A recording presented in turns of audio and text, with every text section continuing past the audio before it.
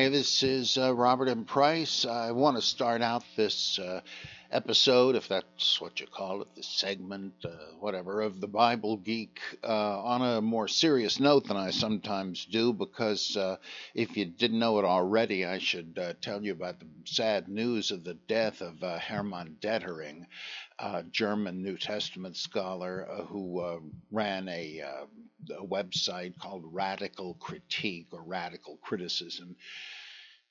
He's had material in the Journal of Higher Criticism, and he's, in fact, a whole issue, the falsified Paul, which then came out in another edition later as the fabricated Paul. He was the great 20th century proponent of the Dutch radical criticism, and denied that Paul, whoever he was, wrote any of the epistles with his name on them. He was a mythicist. He was, in my judgment, and I know this is a big claim, but it's not exaggerated.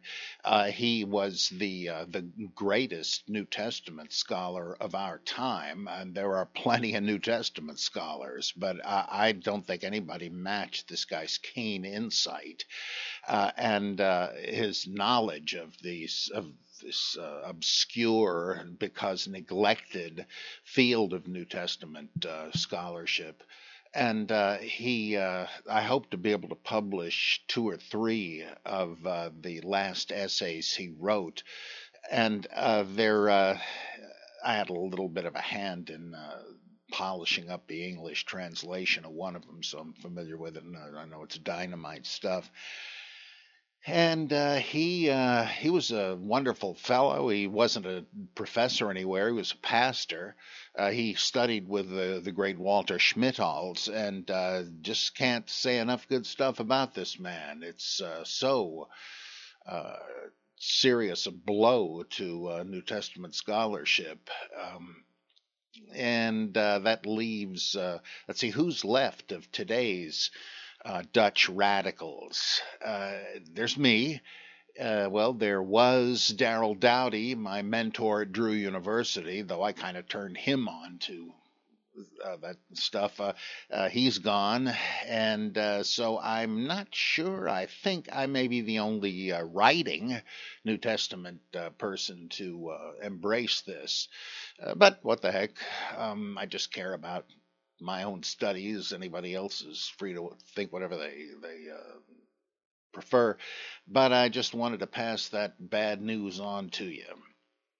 Well, let's get into some of the questions folks have kindly sent in to the Old Bible Geek, and the first one is from Keith Thompson. Now, reading this, I am no longer sure he intended it for the podcast. He may have just been writing to me, but this would have been months ago, and I guess he said it was for the Bible Geek, because I did put it in the rain barrel file. But anyway, here it is. He says, I run an apologetics organization, and I'm researching the mythicist position. I have purchased all your books, but I'm confused by one of your arguments and hope you can help me resolve the matter if you have the time. Concerning Papias' comments on Mark using Peter as a source, you suggest Papias may not have been referring to canonical Mark. Papias says Mark was the written deposit of the preaching of Peter, right? Not that, but to the, quote, this is me now, the Ebionite work, The Preachings of Peter, unquote. This I said in The Incredible Shrinking Son of Man in 2003. However, I am not sure what work you're referring to. I was wondering if you would be able to provide me with more information. Are you referring to the Kerygmata Petrou, which was written about AD 200, as per Georg Strecker in Das Judenchristentum in den Pseudo-Clementinen, 1981, etc. I think the work also goes by other names. Wait a minute. Let's see. I think there's maybe something missing here, but at any rate, yeah, I was, but basically, let me give credit to the great David Friedrich Strauss, who, as far as I know, was the first to argue that Papias may not be referring to our Gospel of Mark there, because what he says about it doesn't seem to jibe with what our Mark has. It's there's something about the defectiveness of its order that doesn't seem really to be true about it. It's supposed to be a collection of reminiscences. That's really a different sort of a genre than the way our Mark reads. If you want to see what such a thing would be like, take a look at the preaching of John section of the Acts of John. I have just the preaching of John section in my pre-Nicene New Testament. There, though it's fictive, it is an attempt to sort of imagine what John would have said to his disciples. Yeah, I remember the time Jesus did this, and so on. None of that in Mark. And that's a similar analysis of Mark was by Dennis Nineham, D.E. Nineham, in Theological Studies many years ago, or reprinted in a collection of his essays, where he says that you just don't have the marks of eyewitness testimony there. I know others have written saying, oh, yes, you do, but I find Nineham pretty convincing on that. It'd be worth looking at. There's a bit of that in the Kerygmata Petrou, or the preachings of Peter. So that could possibly be what he's referring to. The dating is a little bit off there. If the Kerygmata Petrou was as late as Strecker and others make it, but this is in a twilight zone, because this is the Kerygmata Petrou would be part of this so-called, I know Hans-Joachim Scheps calls it the Ebionite Acts of the Apostles. Whatever you call it, it is apparent that it's an earlier source used in the Pseudo-Clementine, and that goes back to the 2nd century. Well, Papias is supposed to be writing in the 2nd century before Irenaeus, because Irenaeus, around 180 or so, quotes him. So it's possible that the Kerygmata Petrou is a few decades older. There's no way to be sure of that. So I still think it's quite possible he's referring to that. But the real point is that there's a truckload of apocryphal or pseudepigraphical stuff attributed to Peter that nobody thinks he wrote. The Apocalypse of Peter and the Gospel of Peter, the journeyings of Peter, and so on. And so even if we don't happen to have it, it's you just can't assume we have everything that was attributed to Peter. There are 2 other epistles of Peter, and so on. So it might not be the Kerygmata Petrou, but that is the one I'm referring to, and it's a little bit up in the air. Also, I know you're going to think I'm a hypercritical nut for this, but it occurs to me that the fragments of Papias that various church fathers quote here and there is sort of like the hadith of Muhammad, that it's not that certain in my mind that the stuff actually goes back to him, that it was rather sort of like it's kind of like what Irenaeus says about all manner of topics, where he says that the elders, who the direct heirs of the apostles back over in the East, back up everything he says. And with a bunch of these things, you can't really imagine they had an opinion on it. Like whether the reading in the book of Revelation for the number of the beast is 666 or 616. Oh, the elders go along with so-and-so. What? Yeah, that just seems like it's bogus. And I suspect that's the case with Papias. But who knows, right? Okay, let's read the rest of this where Keith is clearing up a mistake I made. He says... I think the work also goes by other names. For instance, the history of the nativity of Jesus or something. Now, it sounds like Keith is referring to the Kerygmata Petrou, but he's certainly referring to the next thing he mentions, unless I'm just misreading this, which is always possible. In The Incredible Shrinking Son of Man, you mentioned the Infancy Gospel of Matthew as being the source Papias possibly had in mind when talking about a Hebrew work Matthew wrote. I'm having trouble finding a plausible work of this nature. Is the Infancy Gospel of Matthew the same as the Gospel of Pseudo-Matthew, also known as History of the Nativity of Mary and the Infancy of the Savior? It sometimes goes by the name Infancy Gospel of Matthew, but this text is from the 7th century. He quotes Bard and some others, which makes me think it is not the one you're talking about. Well, it was, and that is a mistake on my part. I must have been confusing with one of the other Infancy Gospels that are supposedly, I believe the Proto-Evangelion, which I call the Infancy Gospel of James, is supposed to be sometime in the 2nd century. But again, the point Strauss was making is that there are apparently other supposedly Matthean writings in the time of Irenaeus and Papias and so forth. And I am referring to the wrong thing there, but I call that one the Infancy Gospel of Matthew, especially since I tend to think that our canonical Gospel of Matthew isn't by Matthew anyway. It's kind of an artful pseudonym based on the Greek word mathetes, disciple, because this is the great catechism for Gentile converts to Christianity and so on and so on. There were, in fact, the Infancy Gospel of Matthew, or if you prefer, the Infancy Gospel, what the heck is it? The Gospel of Pseudo-Matthew is prefaced by apparently bogus letters from Jerome, in which he says this is the Hebrew version of Matthew that he referred to elsewhere. And of course, Jerome actually does refer to a Hebrew original of Matthew, which there may well have been, though there are problems with that I won't bore you with.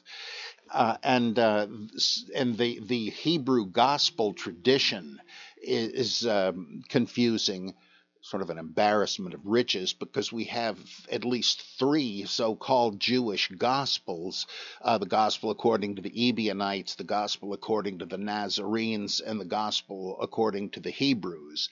And it is entirely possible, well, it's generally thought that these are kind of variant versions of the canonical Greek Gospel of Matthew, and which means any of those could have been attributed to Matthew at some point. And so once again, Strauss's claim is quite reasonable that Papias may have been referring to one of those. So that's my point. I'm sorry for the dating goof. I don't know how I did that, and I appreciate you pointing it out, Keith.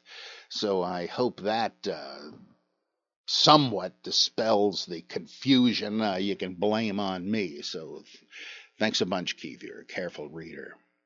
Okay, Spinozist here. Spinozist theist. Don't want to leave out the part of the pen name. He says Scottish accent, if you feel like it. Okay, with a question for our neighborhood-friendly titan of higher criticism. I read your article on the Johannine epistles and found the argument about their chronology and Sitzumleben compelling. But what about 1 John? I have 2 questions. First, is it a coherent work or a patchwork quilt of successive redaction? The reason I ask is that the text reads more like a back-and-forth quarrel than a theological or evangelistic treatise. In particular, consider the issue of sin. Do Christians sin or not? Let's take a look at some passages. At the very beginning, 1:5 and following, our author declares his position. This is the message we've heard from him and proclaimed to you, that God is light and in him is no darkness at all. If we say we have fellowship with him while we walk in darkness, we lie and do not live according to the truth. But if we walk in the light as he is in the light, we have fellowship with one another, pilgrim, and the blood of Jesus, his Son, cleanses us from all sin. Setting aside for a moment the question of Gnosticism, the point seems clear. God is light, so if we're in God, we will not sin, no darkness. And Jesus' blood removes all sin from us. So far, so good. But then the very next verses, if we say we have no sin, we deceive ourselves, and the truth is not in us.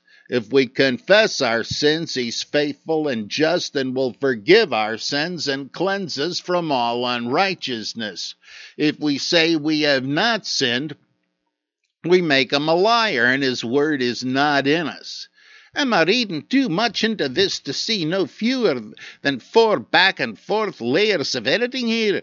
1, verses 5 through 7, God is light, Jesus cleanses us from sin, etc., so no sin for Christians. 2, verse 8, but if we say we have no sin, we deceive ourselves, and so sin for Christians. 3, verse 9, but if we confess our sins, we have been cleansed, so no sin for Christians. 4, verse 10, but if we say we're without sin, we're liars, so sin for Christians. Here it looks like the pro-sin redactor gets the last word, but this continues throughout the book. Consider 2, 3 through 4, and by this we may be sure that we know him if we keep his commandments. He who says, I know him, but disobeys his commandments is a liar, and the truth is not in him.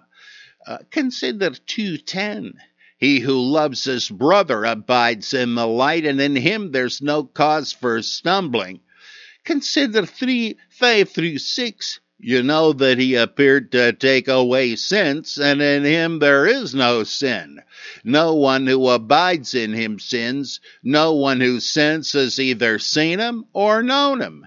Consider 3, 8 through 9. He who commits sin is of the devil, for the devil has sinned from the beginning. No one born of God commits sin, for God's nature abides in him, and he cannot sin because he's born of God. Consider 5:16 through 17, which sounds like we're hearing from the pro-sin side of things again. If anyone sees his brother committing what is not a mortal sin, he will ask, and God will give him life for those whose sin is not mortal. This is followed with verse 18, which seems to obviate the preceding verses.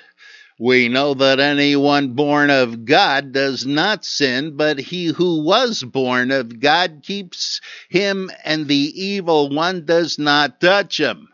What's going on here? Is this a drama being played out by successive editors? Or is this more or less self-consistent in some way? Maybe the mortal versus venial sin distinction is the key? Let's see. My second question, just who Gnostic is 1 John anyway? Well, what you've said is almost exactly what I say about 1 John in the pre-Nicene New Testament and in Holy Fable, Volume 3, that it seems to me that what we have is a back and forth debate between redactors that originally, in all probability, the approach was that Christians do sin, but keep short accounts with God, confess your sins, and you don't have to worry, God will forgive your sins. Now, that may seem obvious to say, but of course there were early Christians who were hag-ridden with the fear. Oh my gosh, I committed some sin. Am I gonna be pushing up daisies? Am I doomed, damned? And suppose it's a mortal sin. Boy, and he's saying, no, look, short of a mortal sin, you got nothing to worry about. God is a forgiving God. The atonement of Christ avails for you. Don't worry. But the other business, Christians can't and therefore do not sin. This is a kind of fanatical perfectionism that leads almost inevitably to libertinism, because you can't be totally without doing things you yourself would consider sin. And if you believe that, well, look, I'm born of God. I remember my conversion very clearly. I've had spiritual experiences. I can't think I'm a counterfeit or a faker. So I guess what I did must not be a sin. And then maybe nothing is a sin, which is where we get libertine Gnosticism. I'm not going to be held accountable to the laws of this world, which were promulgated by the demiurge to his stooge Moses. No. I'm in touch with the real Godhead, the pleroma, and I'm beyond ordinary standards of good and evil. That I think is the position of whoever corrected in the earlier version that says, hey, don't worry, you can confess and be forgiven. How did this happen? Well, that's not very difficult to explain. I mean, we don't know. We weren't there, right? My time machine is at the garage being fixed, so I can't go back to the principals and ask them. But it seems clear that this goes back to something mentioned in the same letter, this split within the Johannine community, those who are virtually fulfillments of the prediction of the Antichrist. They went out from among us, but that only shows they never belonged with us to begin with.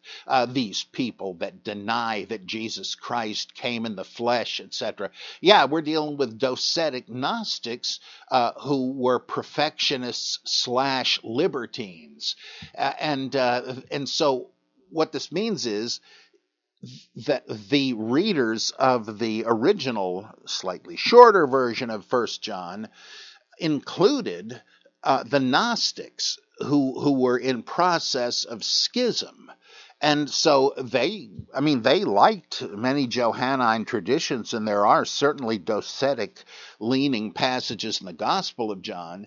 And however, they couldn't buy this. They thought the stuff about Christian sinning was part of a retrograde version of the truth, and so it was, however, venerated amongst the Johannine communities as writing from the great elder himself. So, in the manner of ancient scribes, they couldn't just cut the stuff out they didn't like; they had to correct it, as Mr. Grady says in The Shining. They need correction, perhaps something more, and so they decided to use the elder, so-called John, as their ventriloquist dummy to get their doctrine in, speaking their truth, as we now say in our idiotic culture. And the same is true of the Gospel of John. I also argue in some detail that that document was used and treasured by various Johannine sects as the movement fragmented, including Gnostics, and you had pro and anti-Gnostic, docetic sayings in the Gospel of John, and that's why there seem to be these contradictions. Probably the same is true of 1 Corinthians. So people had different versions of, now it could be that the perfectionist passages in 1 John simply replaced what was originally there.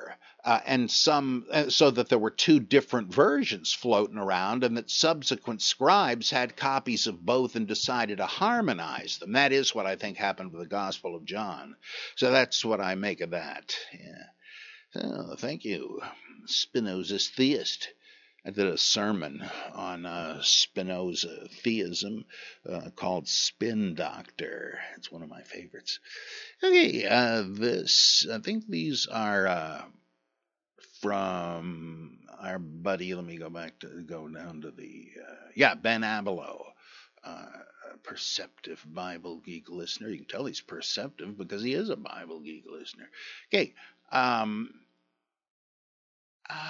let's see.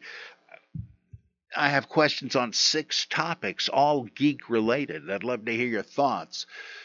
Question number 1. My first pertains to Paul's famous teaching in Romans 5:18 through 19. Then as one man's, Adam's, trespass led to the condemnation for all men, so one man's, Jesus, act of righteousness leads to acquittal and life for all men. For as by one man's disobedience many were made sinners, so by one man's obedience many will be made righteous. In previous episodes of the Bible Geek, you refer to the existence of perhaps a dozen different explanations for how Jesus' death and resurrection affect salvation. How they bring it about, right? Effect with an E, not affect with an A. I will break my question into 3 parts, labeled A, B, and C. A, first to shore up my background, could you give a quick sampling of a few of these roughly dozen salvational explanations found in the New Testament? Yeah, there's the ransom theory that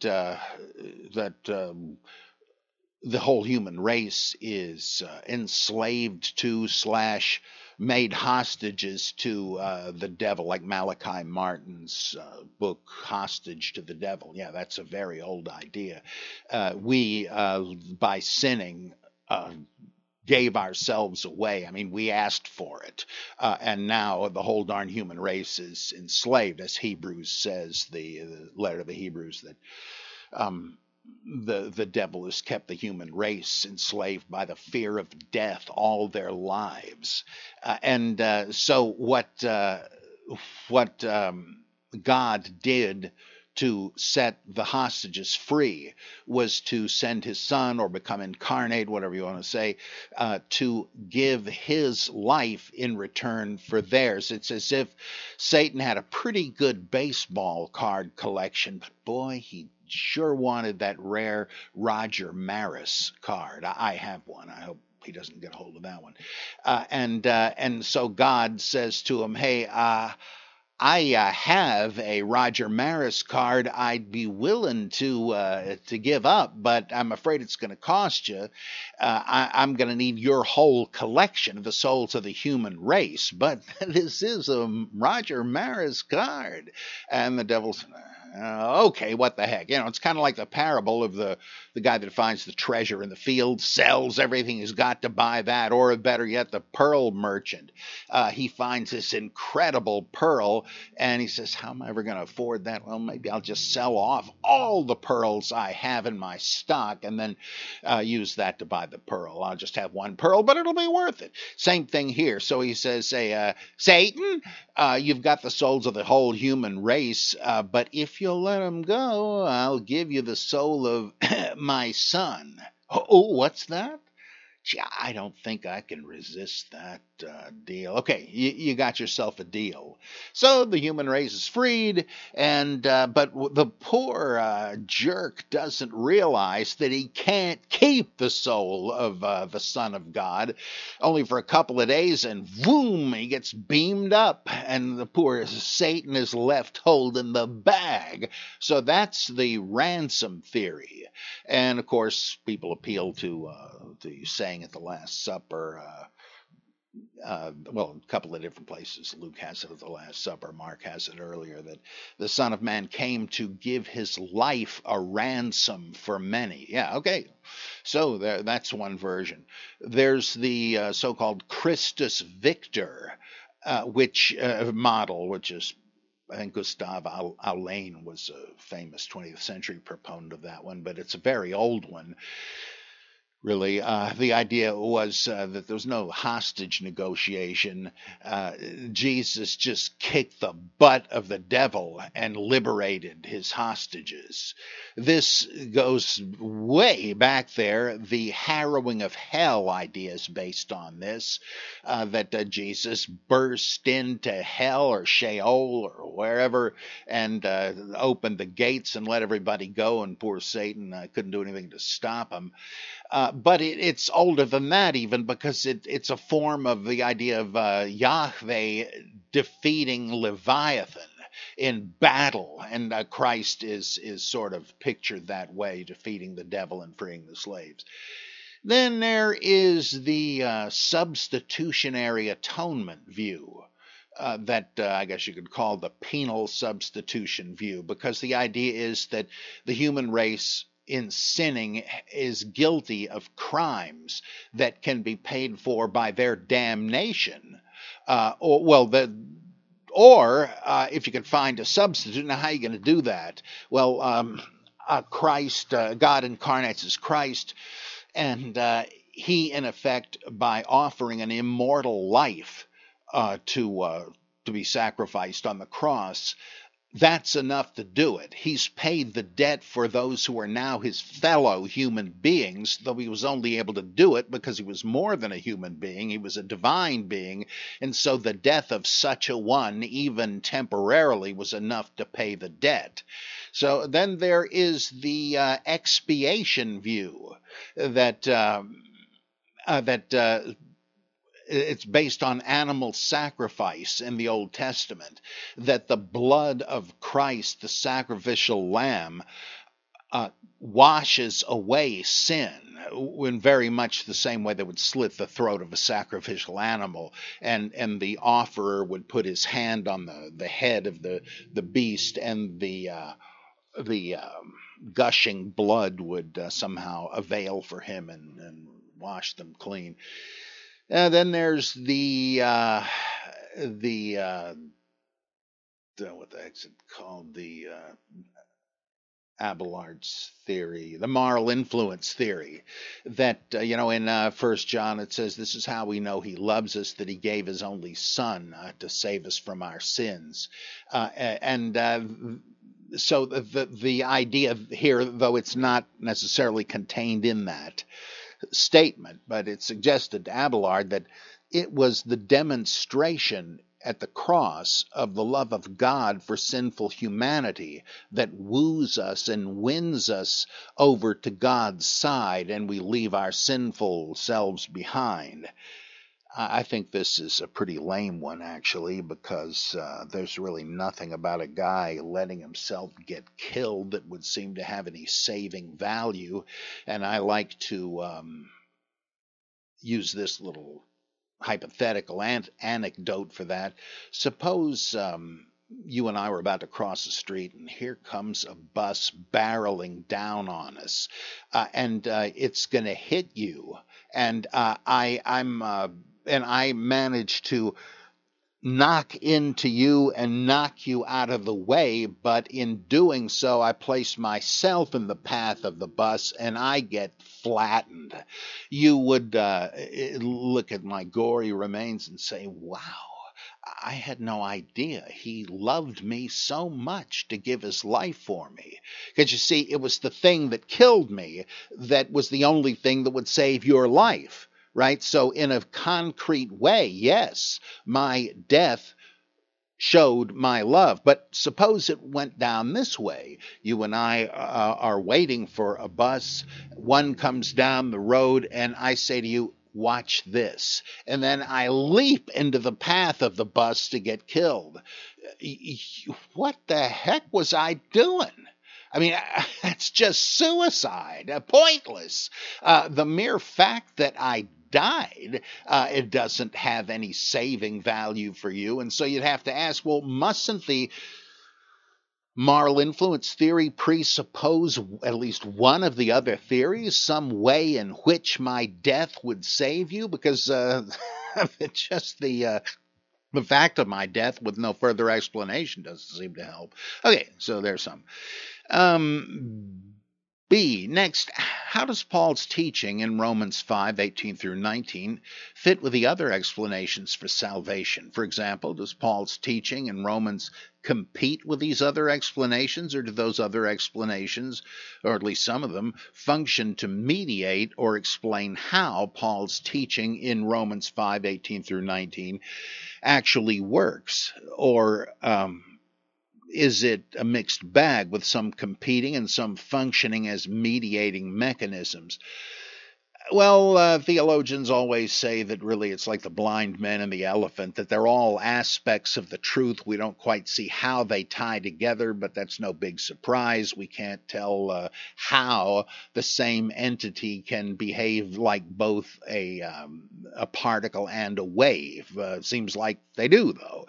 And that's a kind of a dodge, but it's a forgivable one. That's true if there's some esoteric metaphysical thing going on here. It's no surprise we couldn't explain the whole thing.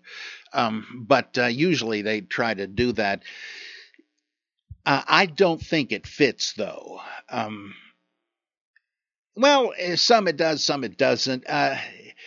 It's not that tough to say, well, how did his obedience save? You could say, well, it's because he became the substitute and so on. But it seems to me what we have here is a kind of justification by grace, regardless of faith. It says that one guy's bad decision condemned everybody, made them into sinners, doomed to die. In the same way, amazingly, one man, a kind of counterpart to the first one, in his similar circumstances chose obedience, and that consigned the human race to life. It's as if they had no choice in the matter either way. And then you're really dealing with universalism, right? And that isn't explicated anymore in this passage, but that's what it would seem to me to imply. It's not your obedience, whether doing righteous acts or your obedience to the gospel, as Paul says elsewhere. It's Christ's obedience, and you now are automatically saved. For we are, as he says in 2 Corinthians, we are convinced that if one died for all, then all died, that they should henceforth live, and so on and so on. That kind of implies universalism, and that doesn't fit with some of the rest of it. Let's see. And plus the fact that the expiation theory just seems like magic. It's not even a category that makes sense to us. Good luck trying to explain it. C, finally, I'm under the impression that Paul's teaching in Romans has historically been the most decisive and influential of all Christian salvation teachings. Is my understanding on that point correct? And if so, does the high status of this teaching arise logically from the New Testament itself, or is it based purely on the emphasis placed on it by later Christians? Although I might normally be quick to give heavy weight to the role of later Christians, it does seem to me that Jesus' obedience is the key at many points in the New Testament. For example, in the Gospel Passion account, where his obedience seems to be the central fact that makes him who he is. And of course, there is that line from Philippians 2:8 about obedience unto death. Even in Hebrews, which contains what I assume is one of the competing explanations about salvation, one finds an emphasis on Jesus' obedience. He learned obedience through what he suffered, Hebrews 5:8. This emphasis on Jesus' obedience at many points in the New Testament seems to partially justify the weight that has historically been given to Paul's teachings in Romans 5:18 through 19. I'd love to hear your thoughts about, to repeat question C, whether the salvational teaching of Romans 5:18 through 19 is in fact the dominant one, and if so, why it became dominant. Well, I'm not sure if it's that aspect of the Romans teaching that has become so dominant. I think the importance of Romans is in Protestant teaching, it's earlier in the letter, like in chapter 3, that we have, well, chapter 4 too, I guess, with Abraham, that faith is crucial because of the grace of God shown in the cross, made effectual in the cross, that we cannot save ourselves. Only the grace of God can do it. He gives the righteousness he demands, and so our works don't do it. The work of Jesus does, and he was made sin for us. Though that's I think that's in 2 Corinthians, actually. But that by God's offered grace and our faith acceptance of it, we are made right with God or justified by God. And I think that aspect of Romans, and it's not the only one even there, has become so important in Protestantism because, of course, Martin Luther was searching for a salve for his soul. He thought, God is perfect. He demands perfection. I ain't got any. So I'm doomed. I want to be saved, but come on, I'm not kidding myself. And then he reads in Romans where it says the righteousness of God is revealed from heaven, etc., etc. And he says, what's this? God gives righteousness. Well, then I guess I'm off the hook. I mean, I want to be righteous still, maybe more than ever, and I'm able to do it now because of the grace of God. So God forbid I sin, though I'm sure I will, but even there, God's grace avails for me. And I don't think Catholicism ever went for that in quite the same way. They zero in on other Pauline statements and say we all have to stand before the judgment seat of Christ and answer for what we did, etc., etc. And Catholics say, what does this mean? Nothing? Is he kidding here? And I think that the last couple of last 3 decades maybe, Pauline scholars have said, wait a second. A great example of this would be Krister Stendhal's essay, Paul and the Introspective Conscience of the West. And there have been other whole books devoted to that since. And they're really going back to F.C. Bauer, who said that when Paul says it's not works of the law that save, it's faith, he's not talking about Martin Luther's dilemma. Luther was oblivious of what it was originally about, and understandably so. I mean, Luther was a genius, but he was so dominated by his existential concern that he didn't see this.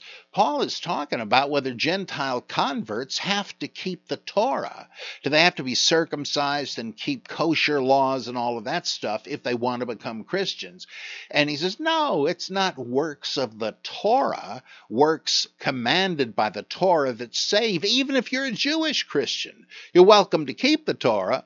Fine, that's your tradition. But you can't impose that on the Gentiles. You're placing a secondary stumbling block. I mean, it's rough enough to admit you're a sinner and you need to repent. Why raise the bar even higher by saying, oh yeah, you're also going to have to adopt cultural norms that are alien to you?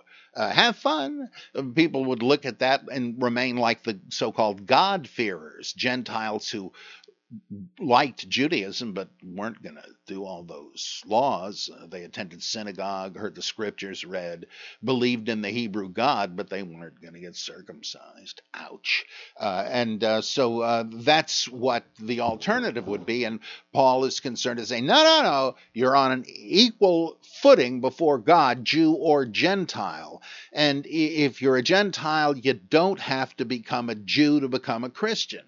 And that's the issue. Faith in Christ is the thing that is saving, not keeping the Torah, though there may be good reasons to do that too if you're a Jew. But that is not the key to salvation.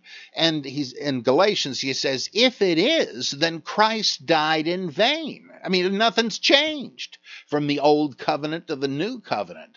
Something must have changed, and it must be the atoning death of Christ, so Gentiles don't have to keep the Torah. That's the issue, many scholars think, and I agree with them. And so the Catholics, I think, though I don't know that they put it in those terms, they kind of wind up there simply by pointing out the passages in the epistles that do pretty much say you're going to forfeit salvation if you continue to sin, like in 1 Corinthians, this, that, and the other thing. Whoever commits these is not going to attain the kingdom of God. Doesn't that contradict Lutheranism? Yeah, it does. But Paulinism isn't Lutheranism. So yeah, the prominence in Protestantism, at least, is a result of Luther's reading of Romans, I think. I don't think you really find that in Paul if you look at it in the original context. Okay, believe it or not, we're just up to Ben's question number 2. As mentioned in my previous question, Hebrews 5:8 says of Jesus, he learned obedience through what he suffered. The author of the Hebrews was Jackie Mason, right? So, if I got the right Jackie, I think I do. Yeah. But when I think of various New Testament writings, including what I recall of the rest of Hebrews itself, I don't recall anything about Jesus having learned obedience through his suffering. Rather, Jesus seems to have been obedient from the get-go, and he suffers as a result. Yes, in the synoptic passion, he first asks his Father to remove the cup, but he makes clear right away that he will willingly accept whatever the Father prescribes. What do you make of this line from Hebrews? What does it relate to? Does it make any kind of sense at all? Yeah, this was one of the cornerstones of Arian theology, right? They said that Jesus was the highest created being, but that is what he was, kind of like an archangel. The Logos was created, and to earn the titles of Son of God, Christ, even God, he had to undergo this mortal life alien to his true heavenly nature. He had to, it's like, it's basically the same point as in the kenosis hymn in Philippians 2, that he took, though he was in the form of God, etc., he assumed the human form and became a servant. And he goes through all the vicissitudes of life that a poor mortal must do. And I think that's really the point here, that he suffered the 1,000 slings and arrows of outrageous fortune and didn't say, okay, I've had enough of this. See ya, fellas, I'm going back to heaven where I belong. No, he was willing to stick it out the whole time. And that crisis point in Gethsemane, that could be taken as the cameo of the whole thing, that I'm willing to do it.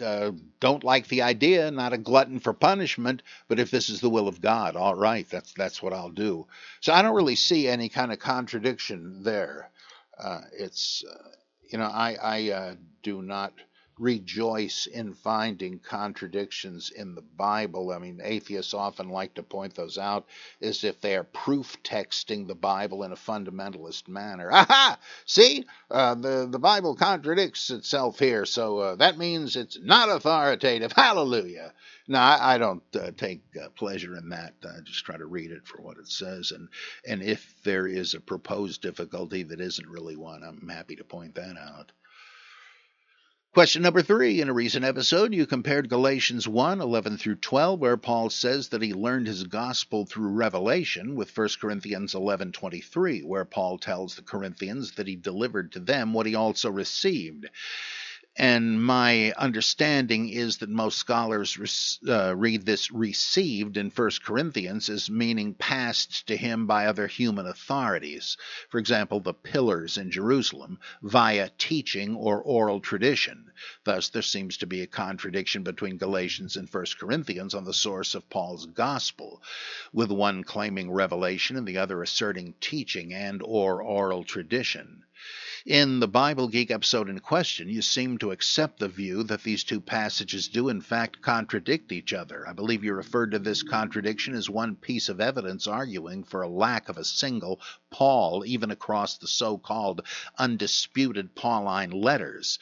In contrast, my recollection is that Earl Doherty and Richard Carrier read the 1 Corinthians passage in light of and as consistent with the line from Galatians, such that in 1 Corinthians, when Paul speaks of receiving a teaching, Doherty and Carrier argue that this reception was through revelation. Leaving aside the broad question about the integrity or lack of it of the Pauline corpus, I'd like to assume for the sake of discussion that both Galatians and 1 Corinthians came from an actual Paul. With that assumption in place, I wonder whether you would view the two cited passages as contradictory, or rather, would you understand them in the same way that Doherty and Carrier would? My impression is that you would not. Can you explain your thinking, and if you view things differently from Doherty and Carrier, can you explain what accounts for this divergence? That's because I'm right and they're wrong. I'm just kidding. The thing is, I think that in the case of chapter 11, where he's talking about the words of institution and all of that stuff, now this may be an interpolation. It's not my theory, but that of another. Can't think of his name now. But if Paul did write it, I think that it is likely that he means it is a tradition handed on to him. Excuse me, there goes another one of those demons, boy. That was the demon of Bultmann, I guess. Let's see. I once did some skit or something where they're having an exorcism at a seminary, and demon of higher criticism, I cast you out. Anyway. I just blew my nose and a demon escaped. I think that one was Consulman. Anyway, but I have to admit I am more inclined to go with the revelation notion there because of Chaim Maccabee's argument. He says that this might well account for the fact that this is about the only piece of anything like gospel narrative in the Pauline epistles.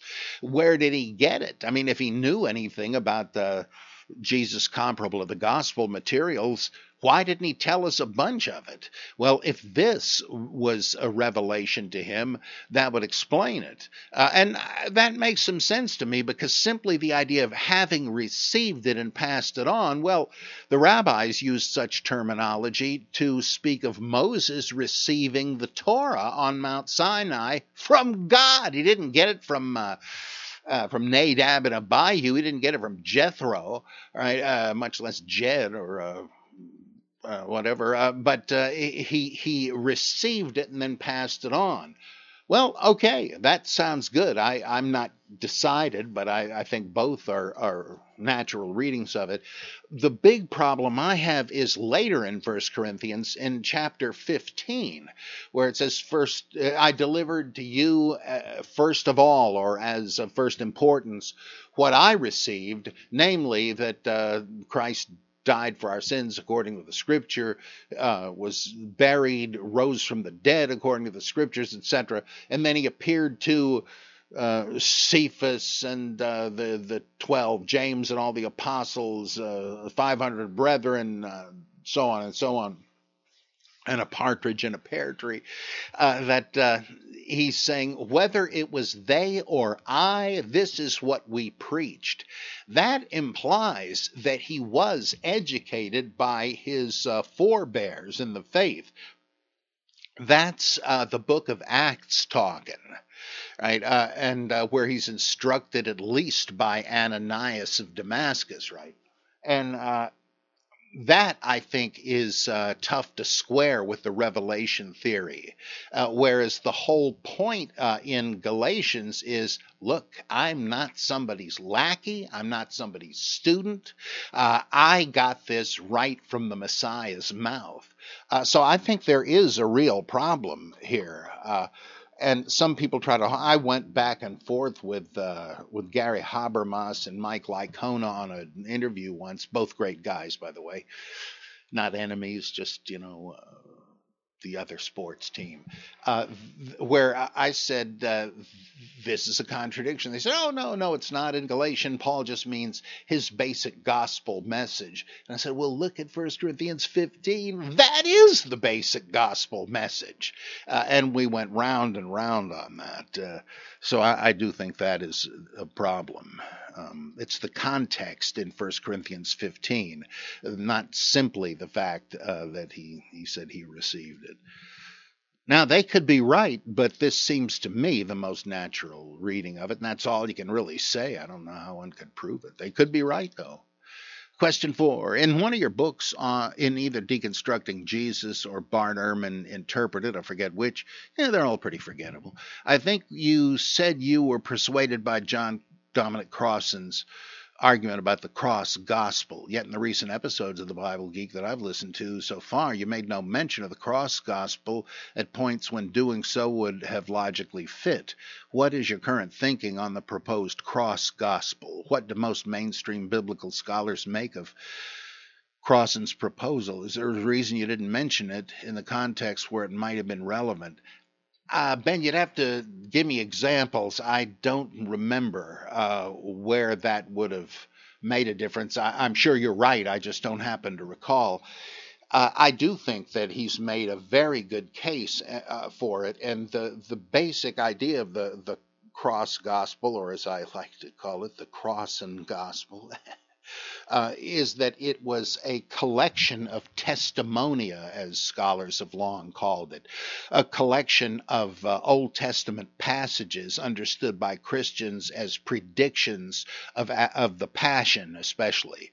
And Barnabas' epistle seems to make use of that, and certain Old Testament passages quoted various times in the Gospels. It seems to imply there was a tradition of these isolated, out of context Old Testament passages that they used. And he says that's what the cross gospel appeared to be. It was less of a narrative. It was sort of a sketchy narrative, which basically just kind of barely narratized these proof texts. And Crossan, I mean, I find fault with a whole lot of his work, or should I say, I can't see the truth of a lot of his work, but he has done some I think is just great, like In Fragments, the aphorisms of Jesus. That is really a masterpiece of form criticism, but especially this book. He just does a phenomenal job of showing how various things going all the way back to the scapegoat ritual in Leviticus, 16, and on through rabbinic and early Christian texts, are the root of a lot of features in the Passion narrative that you don't really have to look farther than Midrash. I go into this somewhat in the Christ myth theory and its problems, and it is amazing what he's done there. And in his book, Who Killed Jesus, he goes over some of that, showing how an awful lot of the Passion narrative does not seem to stem from anybody's memory, but has been cobbled together from Old Testament references. He doesn't seem to get the implication of this, but were you there when they crucified my Lord? Was anybody there, including Jesus, when they crucified my Lord? But yeah, it is amazing. And his argument gets very complex on the other end of it, looking at the Gospel of Peter and comparing it with the cross gospel, that underlying compilation of testimonia, and the four canonical gospels. And I know it's like microsurgery, but I found it pretty compelling that he shows that the Gospel of Peter isn't the cross gospel.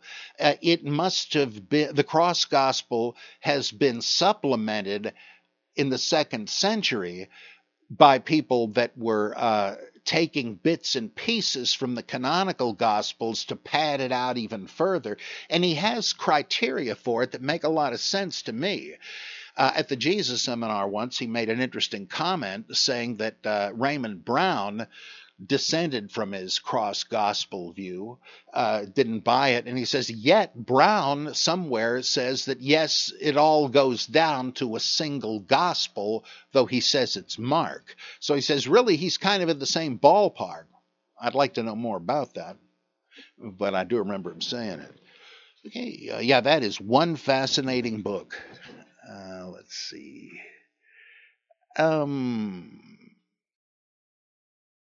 Let's see. Yeah, okay, question 5.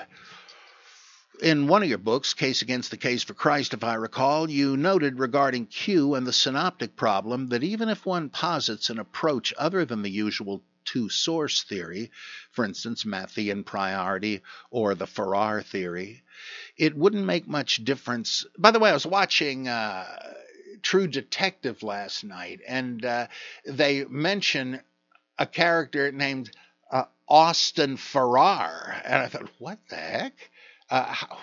Do they know that there was this important New Testament scholar, Austin Farrar? I don't know. I mean, there's a lot of influence from Thomas Ligotti and Carl Edward Wagner in that show. The Bible too, hallelujah. Anyway, what is the matter with me? Maybe it's senile dementia. Let's see. It wouldn't make much difference regarding Q, but your comment was made only in passing, and thus you didn't explain yourself fully. Is your point that however the double material entered the Gospels, it must have come from a written source, which would essentially be Q, even if not called by that name? Let's see. I think maybe, I know I have said this, and maybe you're referring to when I said if you prefer the theory that Matthew used Mark and Luke used both Matthew and Mark, or the theory that Luke used Mark and Matthew used both Mark and Luke. It still wouldn't help. It wouldn't get you out of the boat with the notion of an otherwise lost saying source, because you'd still have to ask, well, where did Matthew get the material he didn't get from Luke or Mark? Or where did Luke get the added material he didn't get from Matthew or Mark? You still are leaving something out in the cold. Maybe that was it. I'm not sure. I mean, if the attraction is, well, now we can get rid of that hypothetical source that we don't have. No, I'm afraid not. You're dealing with still unknown sources we don't have. Ooh, let's see, question 6. This is more theological in nature, less about the New Testament per se. It pertains to the Eucharist. I'll lay out my question by referring to a particular document that was produced by the World Council of Churches, titled Baptism, Eucharist, and Ministry, 1982. Ben, I wonder if I am right in saying you are the only Bible Geek listener who has ever read that. I'm pretty sure I have not. Anyway, I refer to this document here only because it provides a convenient way of framing my question, and because it may represent more or less what a pretty broad ecumenical swath of churches are teaching. But my question itself is really not about the document. In the section that covers the Eucharist, in the subsection titled The Eucharist as Invocation of the Spirit, paragraph 14 includes this important sentence: the Church prays to the Father for the gift of the Holy Spirit in order that the Eucharistic event may be a reality, the real presence of the crucified and risen Christ giving his life for all humanity. My question has two parts. First, insofar as the Eucharist, assuming a real presence doctrine, is essentially identical with the one and only crucifixion and resurrection of Jesus, does not the quoted statement imply that the Church, and thus all individual believers, are actually asking of the Father that Jesus be killed? Second, and related, does not this mean that the Church is actually, in its own eyes anyway, in some mystical sense, bringing about the crucifixion, in that the Church's prayers seem necessary, quote, in order that, unquote, to activate the Holy Spirit? Perhaps the answer to this second question comes down to how can the Holy Spirit make the Eucharist event real without at the same time mystically initiating the original one-time event? To state my question bluntly, when Christians pray for the real presence during the Eucharist, are they also necessarily, whether they realize it or not, by definition, also praying for the death of Jesus? What do you think? Actually, I don't think that is the implication, Ben, because what they're doing is to refer to what Mircea Eliade calls others like Nietzsche have talked about it too, the eternal return. But Eliade calls it sacred time. That in all religious thinking, there are certain basic categories that are taken for granted to the point where we're surprised when we hear them elucidated. One of them is sacred space, that some places are more holy than others because they mark places where a hierophany has occurred, a manifestation of the sacred. You from there on in think of that place as the navel of the earth. This is the central point from which it all spreads out, and so you build a temple there, which is itself supposed to be a kind of model of the whole universe, and so on and so on. Sacred time is cyclical. It returns again and again, and though profane, ordinary time is linear from the past to the future in a straight line, the sacred time above it, which is what theologians used to call Heilsgeschichte, salvation history, this is cyclical, kind of a spiraling, slinky sort of a thing, where it intersects with the straight line of profane history every once in a while on a tangent, right? And then it goes up again and down again later and touches the arrow of profane time. That's why you have repeated religious rituals. That time is especially sacred because the time of creation and revelation returns briefly to supercharge the profane world with sacredness, with ontological power. It sustains and supports the very existence of profane time, which otherwise would be almost an illusion. And so the kingship renewal of the ancient Near Eastern monarchies, the divine mandate of the king, God's vicar on earth, is renewed every New Year ritual. And all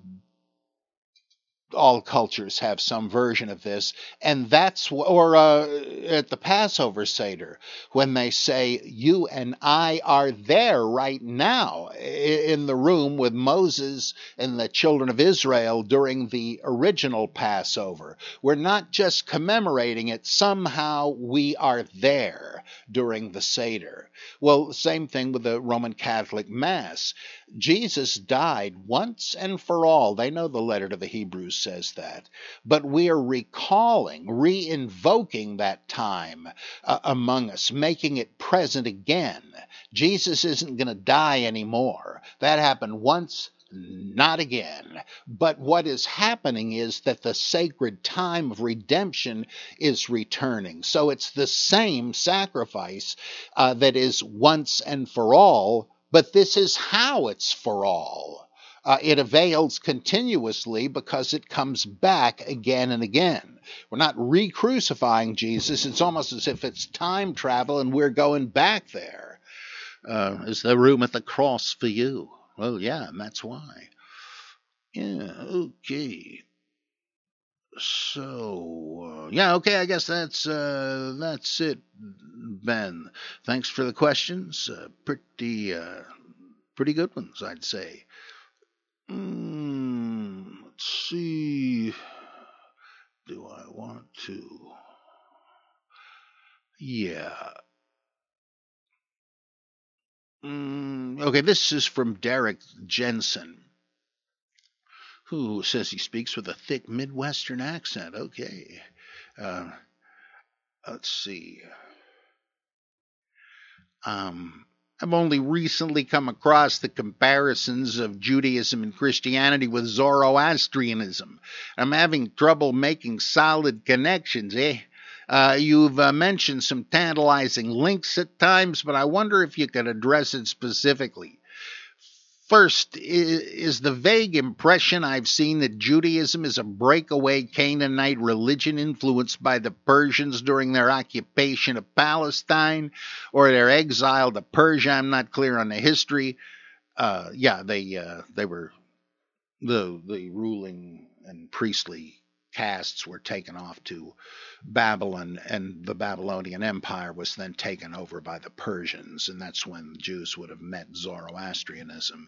And then an elite of the priestly families came back under the direction of Persian Jewish agents, Ezra and Nehemiah, who commissioned the rebuilding of the temple and pretty much imposed I think, Zoroastrianized version of Judaism. Okay, I've seen it noted that the temple of the Jews was reconstructed by King Cyrus of Persia, and that Ezra himself was a Zoroastrian Jew, or at least a Jew out of Babylon, under Cyrus, who wrote not only the book of Ezra, but also rewrote the books of the Jewish laws and reintroduced the Persianized Torah to Jerusalem. However, I found that Cyrus is described as a worshiper of Marduk, which I believe is an older Babylonian religion different from Zoroastrianism. What's your take on this? Well, it was the policy of the Persian Empire, as it was generally with Rome and others, to not to try to stamp out religion, of the religion of their subject peoples, but to sponsor it, but also to to influence it to make the people loyal to the imperial power. And that didn't require Cyrus to be a Jew any more than Constantine had to quit being the Pontifex Maximus of the cult of the imperial sun. So that's not inconsistent at all.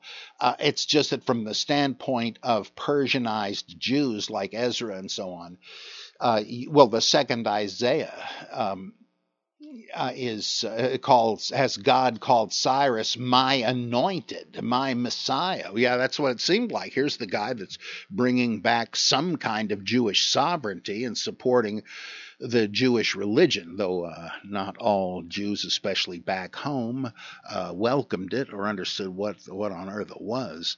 About Ezra rewriting the books of the Jewish law, that is really fascinating. We're told that he came back from Persia with the law of God in his hand. Now, what is that? Well, some scholars have said that's the finished Pentateuch. I think Wellhausen thought that. And that it had been put together by Jewish scribes in Babylon, then Persia. But did he simply redact and combine J, E, D, and P? Might have, but there's this incredibly intriguing passage in 4th Ezra, a book venerated by the Eastern churches, though not necessarily considered canonical, but almost what's the difference really, where it says that during the exile, the whole of the Jewish scripture was destroyed, burned up, eradicated, and that God in a vision gave Ezra a flaming red drink. This already sounds like Zoroastrianism. After Zoroaster was baptized, the angel Vohumana gave him a prophetic cup, and he drank it and got knowledge of God. Well, same thing, Ezra quaffs it, and now is really flooded with the knowledge he needs to restore the whole Hebrew canon. and some 70 more esoteric books kept aside from the common rabble. This would be the writer was no doubt thinking of all the books that were in the Qumran library, Jubilees, the books of Enoch, the Testaments of 12 patriarchs, and who knows what else. Now, that is an amazing, when you read stuff like that, you start thinking, doesn't this really mean that there weren't any Hebrew scriptures before the return from the exile? That it's all that late? Well, it may have been. I give some arguments for that in Holy Fable, Volume 1. Let's see. Second is the suggestion that Christianity is a Judaized version of Zoroastrianism that took the Jewish archangel Yeshua from Isaiah and promoted him to the Messiah in place of Ahura Mazda, and introduced the scrolled more than I thought. Introduced the concepts of heaven, hell, his death caused by Satan, his resurrection, and ultimate judgment. However, I can't seem to find anything about an archangel named Yeshua. And it seems like Luke's story about the rich man in Sheol being surrounded by fire and trying to get a sip of water from Lazarus in the good place suggests that Jews already had a confusing concept of a good and bad underworld that they've since abandoned. If so, then what exactly was Jesus offering when he offered eternal life in heaven as opposed to the bosom of Abraham versus what seems to be eternal life of misery in Sheol? And if Zoroastrianism had influenced Jewish/early Christian thinking, who was doing it? Paul didn't come from a Zoroastrian background, right? Yet you say often that his teaching is all about a spirit Jesus instead of a real life Jesus, which is more in keeping with Zoroastrian beliefs. Please guide me, O Geek. Well, some of this is not quite accurate, but the general idea is that we don't have evidence in the Bible, in pre-exilic writings, of the notion of an arch enemy of God, Satan. Rather, the Satan, title, the adversary, was a servant of God whose job was to do sting operations to see if the supposedly pious really were all they're cracked up to be, or if they're just doing it for the fringe benefits and showers of blessings like Job. And the Satan didn't want to see God mocked, and so he puts him to the test. There are about 3 instances of that in the Old Testament and some in the New. But you suddenly get in the New Testament this idea that Satan is the enemy of God. In fact, in 2nd Enoch, later, not much later work, he's called Nathanael, the adversary of God. Now, where'd they get that? Apparently from Zoroastrianism, where you had the good God, Ahura Mazda, the wise Lord, and against him, Ahriman, the Lord of darkness, and so on. And so that it looks like what they did was to combine the Satan with Ahriman and also with Leviathan from way back there. There isn't a prediction of a literal resurrection of the dead in the Old Testament, except very late stuff. There's a figurative resurrection scene in Ezekiel.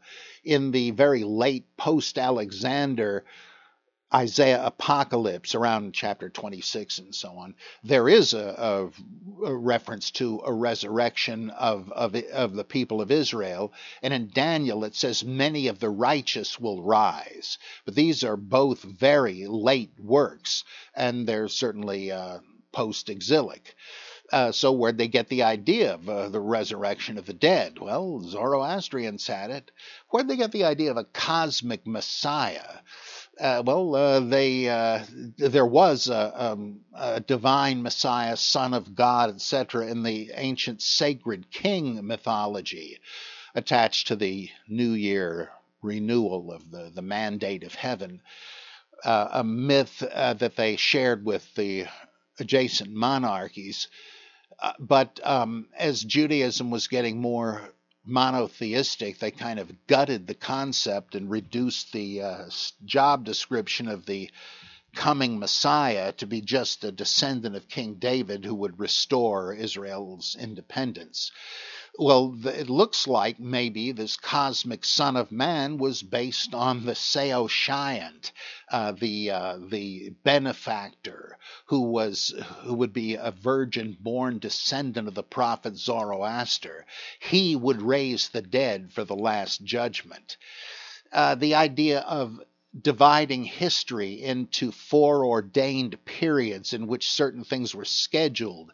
We don't see that in the Old Testament. Rather, we see the Deuteronomic theory of history, that if Jews are good and keep the covenant, good things will happen. If they commit apostasy, they're in for it. And it just seems to go on and on.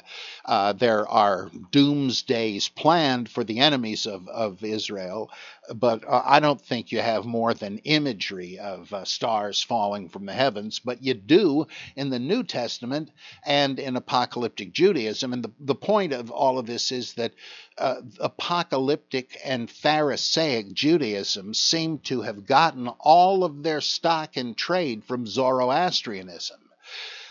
And it's easy to see why. It wasn't just that Jewish thinkers during the exile heard this and said, hey, sounds pretty good, let's remodel our religion.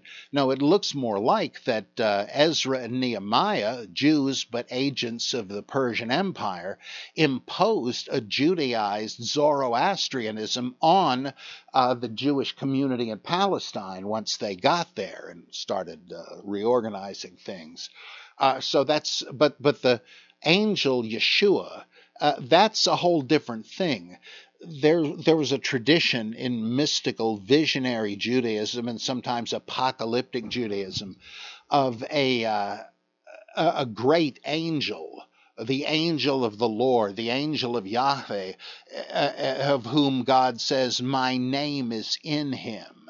And so you have Yahoel and various other versions of it mean Yahweh is God, but eventually they came to think of this great archangel as Metatron, the one who sits on his own throne by the side of God, Metathronos.